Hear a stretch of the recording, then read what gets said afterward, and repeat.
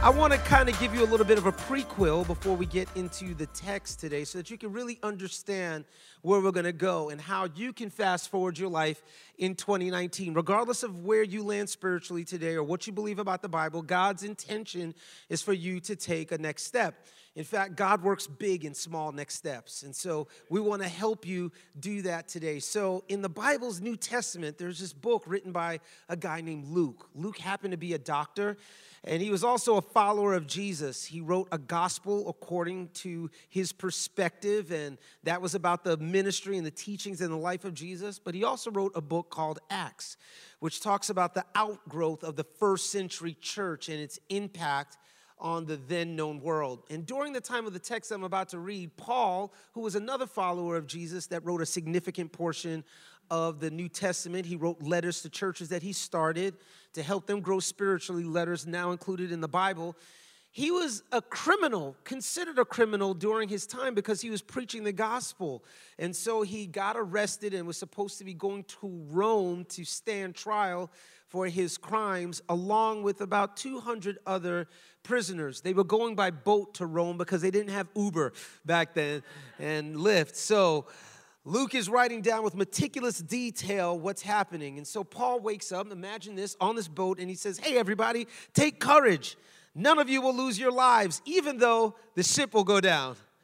For last night, an angel of the God to whom I belong and to whom I serve stood beside me.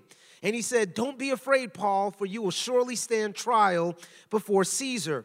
What's more, God in his goodness has granted safety to everyone sailing with you. So take courage, for I believe God. It will be just as he said, but we'll be shipwrecked on an island.'" Not the kind of news that you want to hear when you're going somewhere, is it?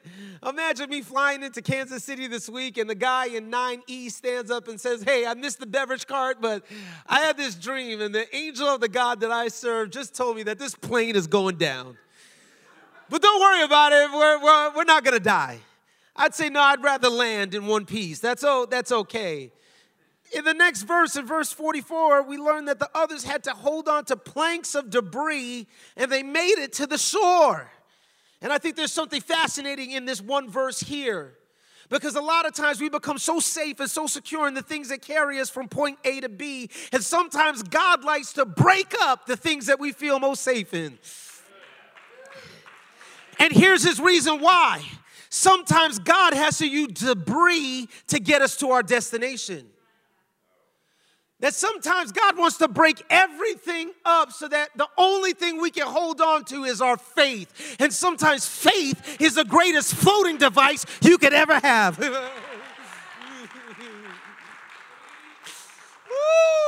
All right. So now that we have the context of where we want to go, I have to announce something. I'm here. I want to be candid and truthful to you. I hate snakes. Like, dude. I totally hate snakes of every shape, every form, and every size.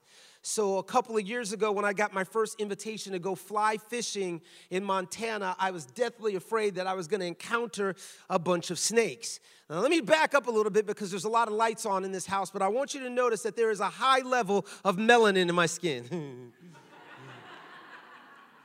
Which means black people don't go fly fishing. When I got the invite and it said fly fishing, I thought they meant look fly.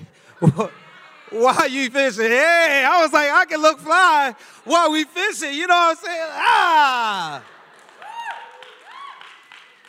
I didn't think it was like fly fishing. So when I got out to Montana, by the way, I was pretty much the first black person to go to Montana ever. You get off the plane, you think you're in Wakanda. It's not. I saw this other black dude with the same shirt on as me. I was like, yo, bro. And then I realized it was a mirror. And no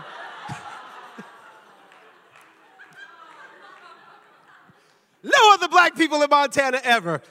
But I had a really great time. I'm out in the water and I'm waiting and, I'm thinking, man, what if a snake comes and bite me or something like that? I was so nervous. And then we got back to the lodge and there was this huge snake right where we ate during the day. And one of the friends that were with me, he said, oh, dude, don't worry about that. That's not a poisonous snake. I'm like, bruh, who made you the snake whisperer, number one? Number two, how do you even know it's not poisonous? Like, first of all, I don't want to get bit by a poisonous snake or a non-poisonous snake. Let's just get that straight. The only snakes that I like have been turned into a belt, purse, a wallet, some Stacey Adams shoes. You know, I don't like any form of snakes. The English language has codified the word snake to mean something bad. So if somebody even calls you a snake, it's not a compliment, bro.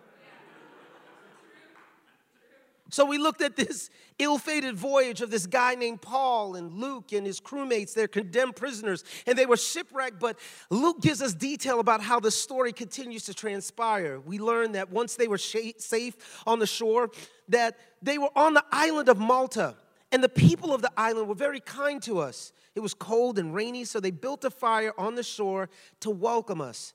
As Paul gathered an armful of sticks and was laying them on the fire, a poisonous snake, and even when I read it in the text, my glutes tighten up. I can pick up cherries by the stem right now, man. I'm just like...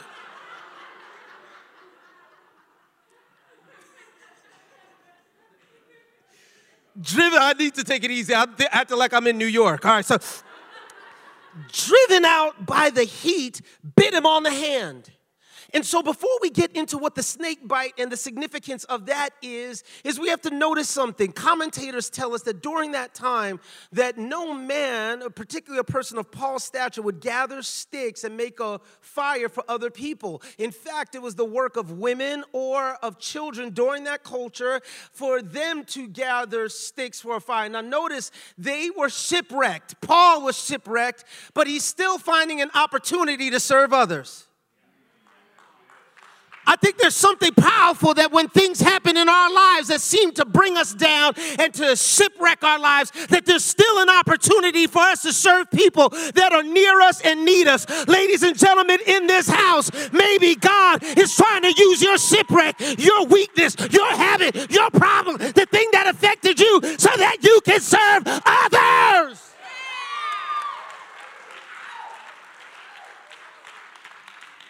I want to let you know that sometimes you got to serve other people while you're still suffering.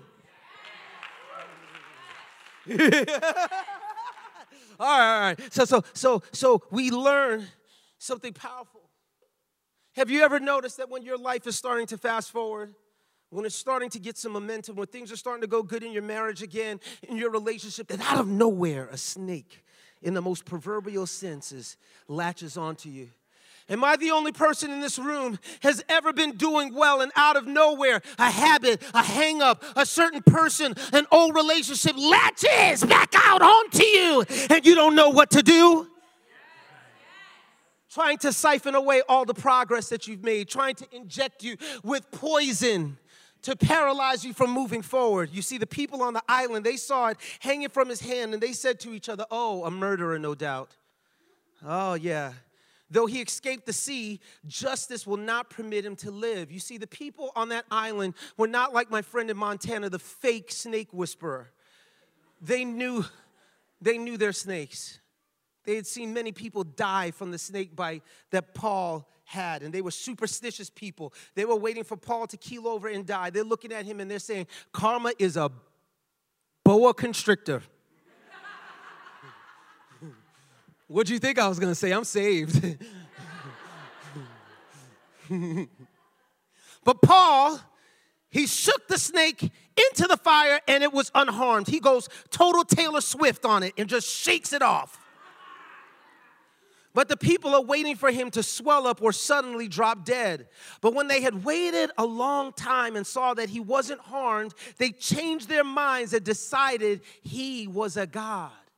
Isn't it so fascinating? They're waiting for him to bowl over, waiting for him to die, waiting for him to be overcome. But when it didn't happen, they decided that he has to be a God. Just like there's some people in this room today. People have been waiting for you to stop serving God, stop coming to Velocity, stop giving your faith to him because of what you went through, things that latched onto you in your marriage and your relationships. And look at you on the second Sunday of January 2019. You're still in the house of God. You still are worshiping God. You're still giving him praise.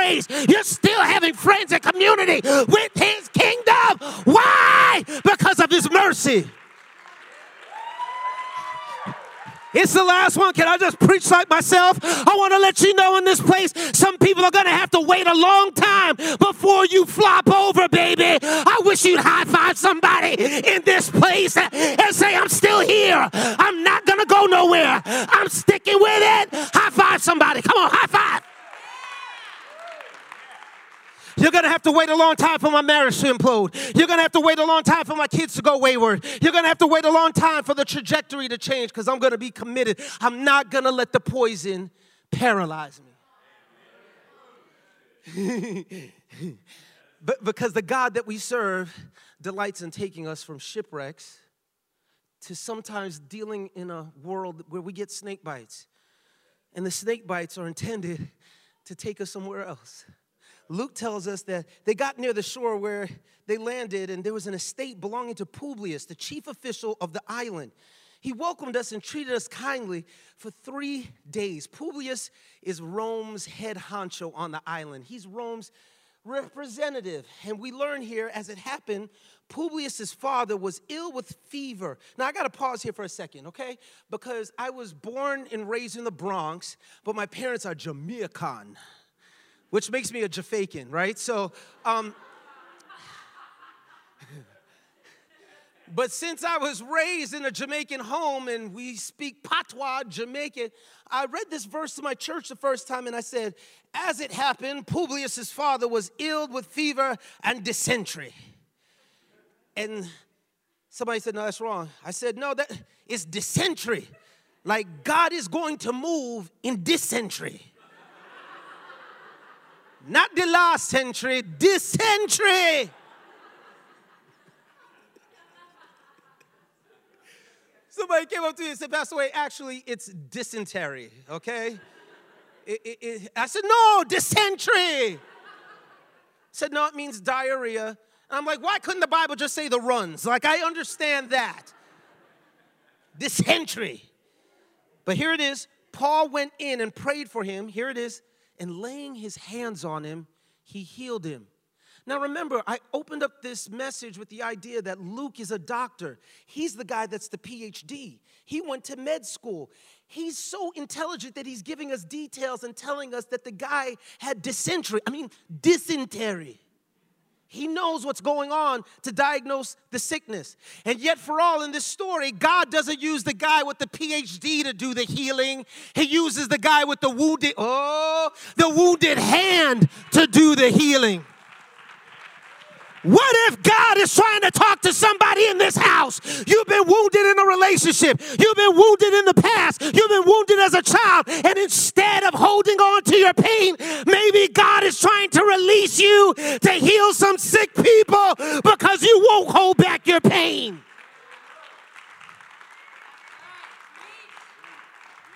God delights in taking us from our shipwrecks.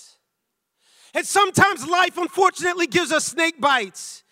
But he takes us to people that are sick so that they're not paralyzed by the poison. Can I say something to you today? I hope you're not going to allow yourself not to fast forward because you're paralyzed with from joy or anxiety or fear, or you won't forgive others, or you won't restore a relationship. One of the most, or maybe two of the most powerful words that somebody needs to say in this room to somebody or to God is, I'm sorry. Because it's paralyzing you.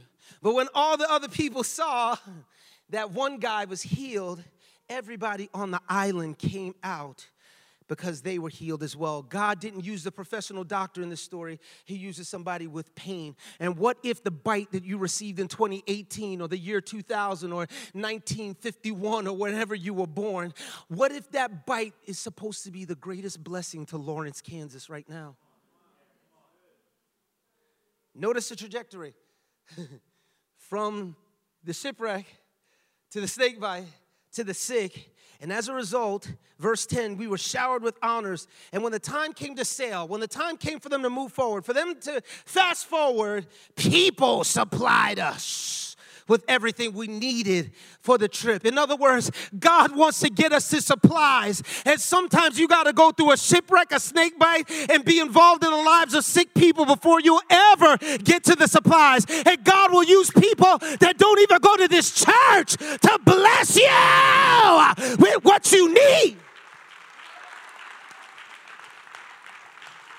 Come on, Velocity. I feel like in this room today, there's some people that need to shake some stuff off. You got to get that pain off of you. You got to get that weakness off of you. You got to get that old stubborn habit off of you.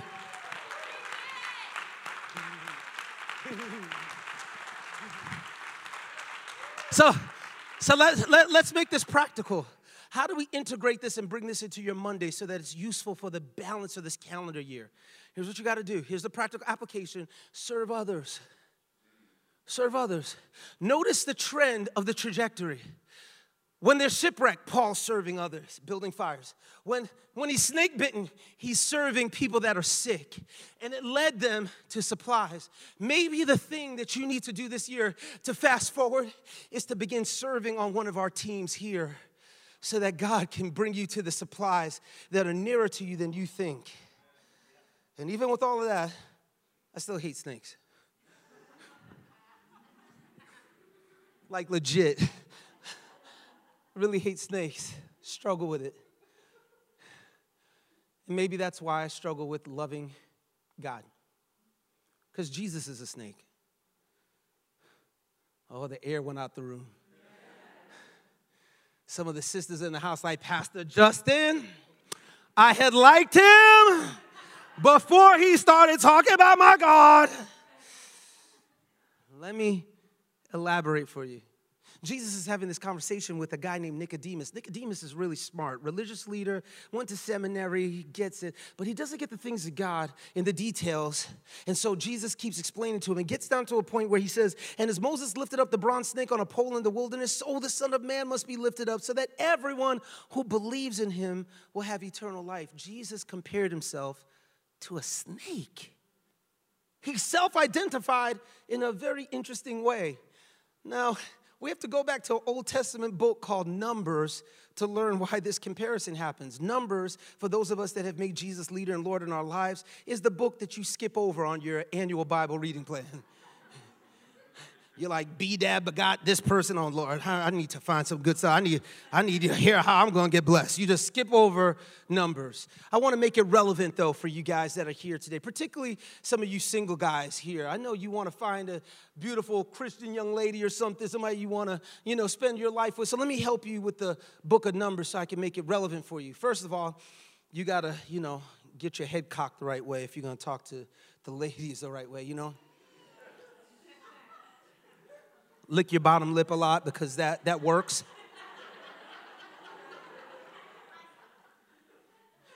Like, hey, girl, yeah, I've been seeing you at the last service at Velocity on Sundays. Yeah, I noticed you. Yeah, I saw you getting coffee last week. And, I just felt like led to come over and talk to you. So, yeah, I've been in my Bible reading plan. Yeah. Been in the book of Numbers. Yeah, Numbers. Yeah, God's really been dealing with my heart through it, and I got to the end of the book of Numbers just yesterday, and I felt the Holy Spirit speak to me so clear and so strong through it, and he said, I don't got your number.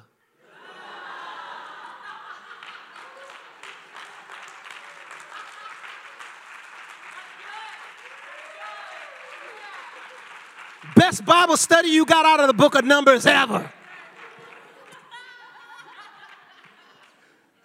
More seriously, Jesus is referring to a passage in Numbers, the 21st chapter, where he talks about the people of Israel, the Jewish people on their way toward the promised land. There was a group of people called the Edomites. They didn't want Israel to pass through, and it was a shortcut for them to get where they were going. So the people grew impatient with the long journey, and they began to speak against God and Moses, and they said, "Why have you brought us out of Egypt to die here in the wilderness? There's nothing to eat here, and there's nothing to drink, and we hate this horrible manna." Manna was angelic food provided to humans with all the nutrients that they needed. It was gluten-free and organic, and they got tired of it.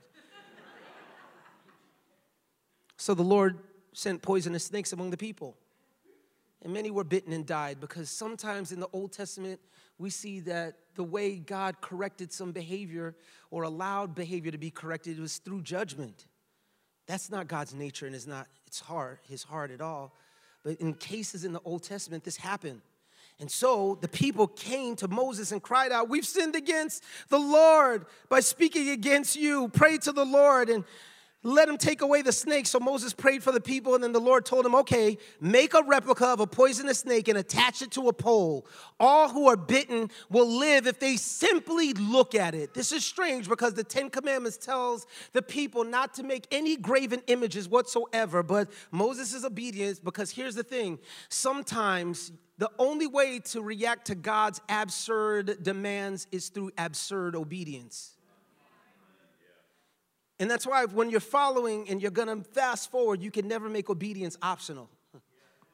So Moses made a snake out of bronze and attached it to a pole. Can you imagine him saying, "God, you want me to put this snake on a pole?" "Yes, I want you to put that snake on." "You really want me?" "Yes." God turned Moses into Samuel L. Jackson. He's like, "You really want me to take this snake and put it on a pole?" Seriously, God?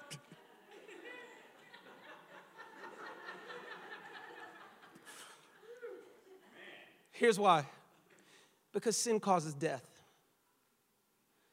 Anywhere you look at it, sin always comes with some sort of recourse, and sometimes it leads us into bigger things that we intended. And the heart of our Father is to move us away from the things that destroy us from fast forwarding into a relationship with him. So if you're here and you're not sure what you believe about the Bible, you're not sure, you're kicking the tires of your faith, can I tell you today that sometimes we look at God as this cosmic cop that wants to give us tickets for all the things that we do, and yet for all, God is always trying to provide remedies for our offenses.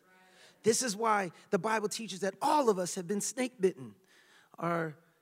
We have this thing, a nature that makes us want to reach after things that God doesn't want us to reach after. So he gave us his only son, that whoever believes in him, simple, would not perish but have eternal life, because Jesus was not sent into the world to condemn it or to judge it. He came into the world to give it life. And so God has always provided something for us that's supernatural, that we cannot explain, so that we can find him. Because all of us have a master's degree in being the CEO of our own universe. We have advanced degrees in impression management because we don't want anybody to think that we're not broken and snake bitten. But what God does is he provides simple solutions that if you just trust in him, all they had to do was look at a snake on a pole and they were healed.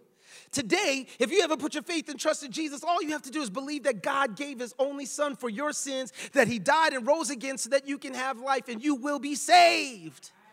It's so simple, you almost feel like you have to save 15% or more on your car insurance afterwards. It's speedy, it's salvific, meaning that it's sure. So what I'm saying to you today is, too many of us in Lawrence and in American Christianity don't follow a detail. Now remember, Jesus said, or God in the text said to Moses, you got to lift up the pole with the snake on it. Jesus said the pole needed to be lifted up. Here's the problem with us. We love an eye-level Jesus. And if you're ever going to be saved, God has to be on a different level in your life, a different level in your priorities, a different level in your finances, a different level in your worship, a different level in your sacrifices, a different level in your life. He has to be high and lifted up if you're ever going to be drawn up. God doesn't have to remove the snakes, the proverbial snakes in our lives, but he will provide the remedy. Men and women fell into sin with a look. Adam and Eve looked at a fruit, thought it was good, broke God's word, and plummeted us into chasing after our own desires. But the whole Bible, Old Testament through New Testament, it seems as though God is echoing one refrain. Look to me. Look to me and be saved. Look to me and be saved. Lift your eyes and look to me and be saved. Maybe this is why the writer in Hebrews tells us that we should run with patience with the race that's set before us. Doing what? Looking to Jesus, the author and the finisher of our faith. And that's the application. You just got to keep looking at Jesus. Wherever you land spiritually right now, look to Jesus. And I guarantee you, you won't let that poison paralyze you. Now, if you're here today and you know that there's some things that are in your life from 2018 or 2016 or whatever, I may ask you to do something that might feel a little bit silly. As you're raising your hand because you're saying, I want to pray with you, Wayne, I want you to pray for me, I want you to just kind of shake your wrist a little bit. If you know that there's something that's holding on to you, something that is not giving you the freedom that you feel to move forward, why don't you raise your hand with me if you're a follower of Jesus and you're saying, there's some things I want to shake off and leave in January because I'm moving forward. Look at how many.